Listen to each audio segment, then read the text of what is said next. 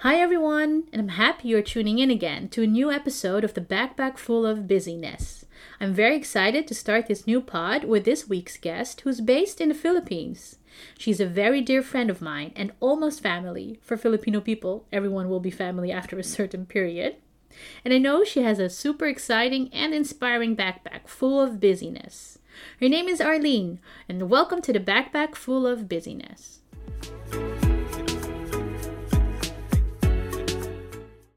Maybe we should just start with how did we meet? And as I recall, we met during my internship, which I did in the Philippines at ABS-CBN's foundation, and ABS is a broadcasting network.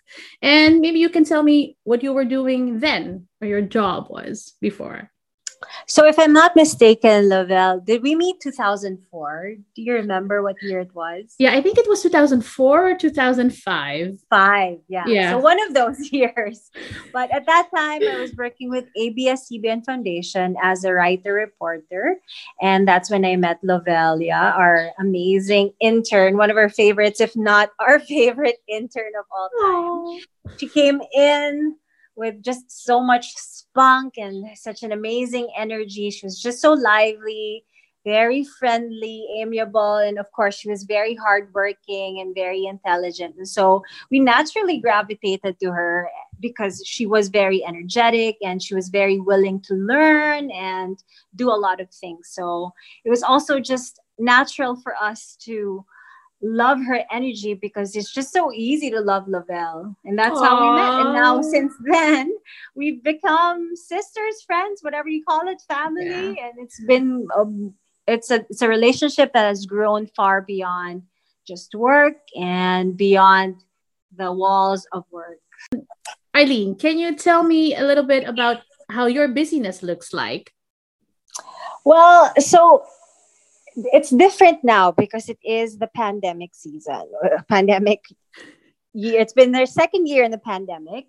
So before the pandemic, I would have classes every day. That's from Monday till Friday. I would have classes from 6 a.m. until 8 or 9 p.m. 9:30 is my latest. And then that's just how busy it was. It was a full, long day for me. But now with the pandemic since 2020, my days are kind of segregated into mornings and evenings. So morning, I have two classes. Afternoons, I have two classes as well.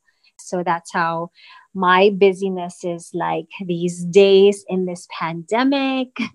That's still a lot of hours in teaching yoga. Almost forgot to tell what classes you gave, but indeed, Yes. indeed yoga. And is it a certain type of yoga, or should it, there's so many different kinds? Right. So basically, I teach vinyasa. Vinyasa is more of like a flow. It's moving around your mats constantly. It's a one breath, one movement type of yoga. There are other types of yoga that I also do, which is hatha, which is a little bit more static, but still with movement. And I'm really more into yoga that moves around the mat. I also did teacher certification for Ashtanga, and that's a little bit more a static yoga practice. But for the most part, I teach vinyasa. I also know you have another passion. Where did this interest for running come from? And how did you end up in running ultra marathons of 250 kilometers or more? And mostly not flat roads, but rough road hiking paths.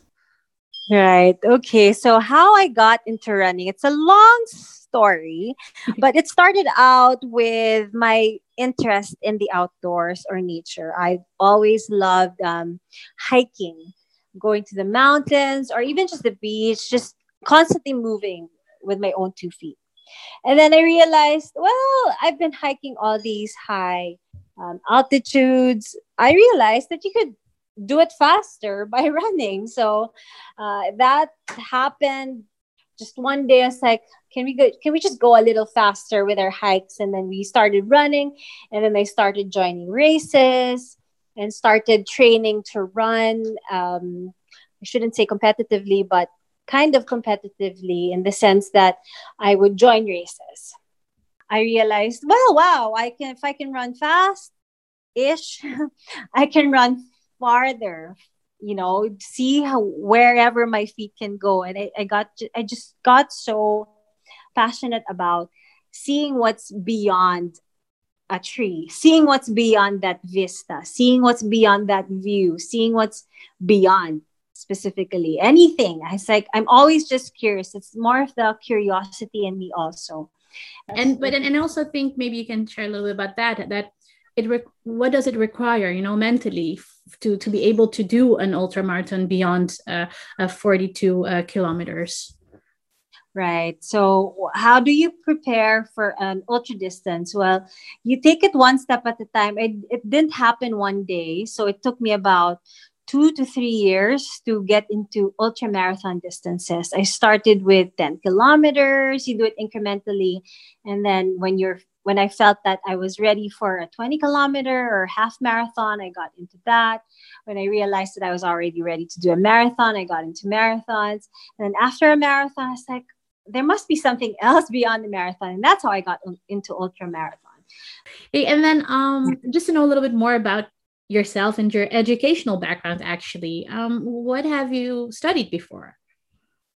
My undergrad was a Bachelor of Arts in Organizational Communication, and I got into university grad school in Boston University. I took up a master's in broadcast journalism. What made you decide to change your career path and become a yoga instructor? My decision to shift from the corporate world, so to speak, to this line of teaching online and teaching yoga, it's absolutely such a different world from the corporate world. I loved what I was doing in broadcasting, but there came a point when I was just feeling a little bit stuck and routinary. I felt like I wasn't growing, not necessarily not growing, but it was more of I was looking for something else and I couldn't find it in that field. Although I loved it so much, I was also passionate about journalism and getting stories, writing, producing. But there was just something that I was just looking for something. And then I fell in love with fitness. I got hooked into fitness. I started out in the gym and then it turned out into a full-blown passion into the outdoors, hiking, yoga. And thereafter, I was like, you know what? I've always been invited by my former teachers in the US to teach yoga. So it's like, maybe, you have good form and you're very attentive and focused. Maybe you want to try doing a teacher certification. That was 11, 15 years ago. And then I didn't give it much thought at that time. But I guess that was like a seed planted in my head that, you know what, maybe it's possible at some point. In 2016, that's when I realized, you know what, I think I'm ready. Ironically, in that year, 2016, that's when I had the most injuries from running. So I realized, okay, this is probably a good time for me to take a rest from all those hard ultra marathons or workouts that I was doing. And maybe this is a good time for me to take a step back and reflect. So at first, it was more of like for reflection, just to heal myself. Yes. So I went to Bali, signed up for a yoga teacher training certification course. That was for a month and a half. I went to Bali and I loved it so much. I loved the aspect of teaching. I loved the aspect of knowing that you can still grow. This field makes me feel like it's a never-ending learning process. And that's probably why I fell in love with it. Wow, very nicely said. And what would you pick to be the best advice you received, and from whom, or what's your idea Best about that? advice I've received. I wouldn't say if it's an advice, but it's been a life lesson that I've learned from everyday experiences that I've had with encounters with people, encounters with work, encounters with teaching. Just learn from every person that you encounter, learn from every experience that you encounter. Real LOL moment, as I say. Listen, learn and you learn. Hey, and Exactly. what would be one thing you think we learned from each other, Oh, from what all of I've the other learned from lessons? you. Okay, honestly, what I've learned from you is to really just be positive. That's what I love about you, Lavelle, as a friend. I've always been magnetized by people who are very optimistic, and you have that. And I love that about you. So, what I've learned from you is to really just love life and live life with so much love, which is pretty much your name. Oh, oh, that's really sweet of you. It's true. That's really what I've learned from you. That's why I've grown so close to you. No matter how far we are at this point in our lives, I know we're always going to constantly be in touch. So Yes. One thing that really inspires me about you is the way that, like, you're good in everything you do. So might it be you're indeed be a reporter, or you change your career and become a yoga instructor. You'll take that with full passion and just take the best, make the best out of yourself in every role that you encounter in, or that you will try again, and specifically that running. And I have so much respect for you, for anybody doing that, how you embrace that passion, and that's something that's very inspiring. And mm, if we go back to your younger self, what advice would you give the young Eileen? calm down. Don't be so neurotic. I really was such a dead set goal setter that every time things didn't go my way, I would just get so rattled. But since then, I've been a little bit more chill. So very chill, very chill now. A bit more forgiving towards myself and been more accepting to changes in life. So, just chill out, girl. What will Very be, good. will be. And then, well, finally, what lesson from your backpack, or you've already shared, but which lesson from your backpack would you like to give to our listeners, and especially those interested in making their profession out of their hobby, or something they're passionate about? It's finding what fuels your soul, what fuels your eyes. If your eyes light up, and when you get up in the morning and you're really raving and wanting to do something, you know that you're doing something right. And you know you're wanting to make something better out of something so simple. When you can feel like you can make menial things or hobby, so to speak. I shouldn't say hobby, but if you can make anything as simple as drawing a line, if you can make that your best, then that is your passion in life. You know what I mean? If you give your all into what you are in love with, what you're passionate about, then that's what fuels your life. So that's what it is. No, that's beautiful said. That's beautiful said.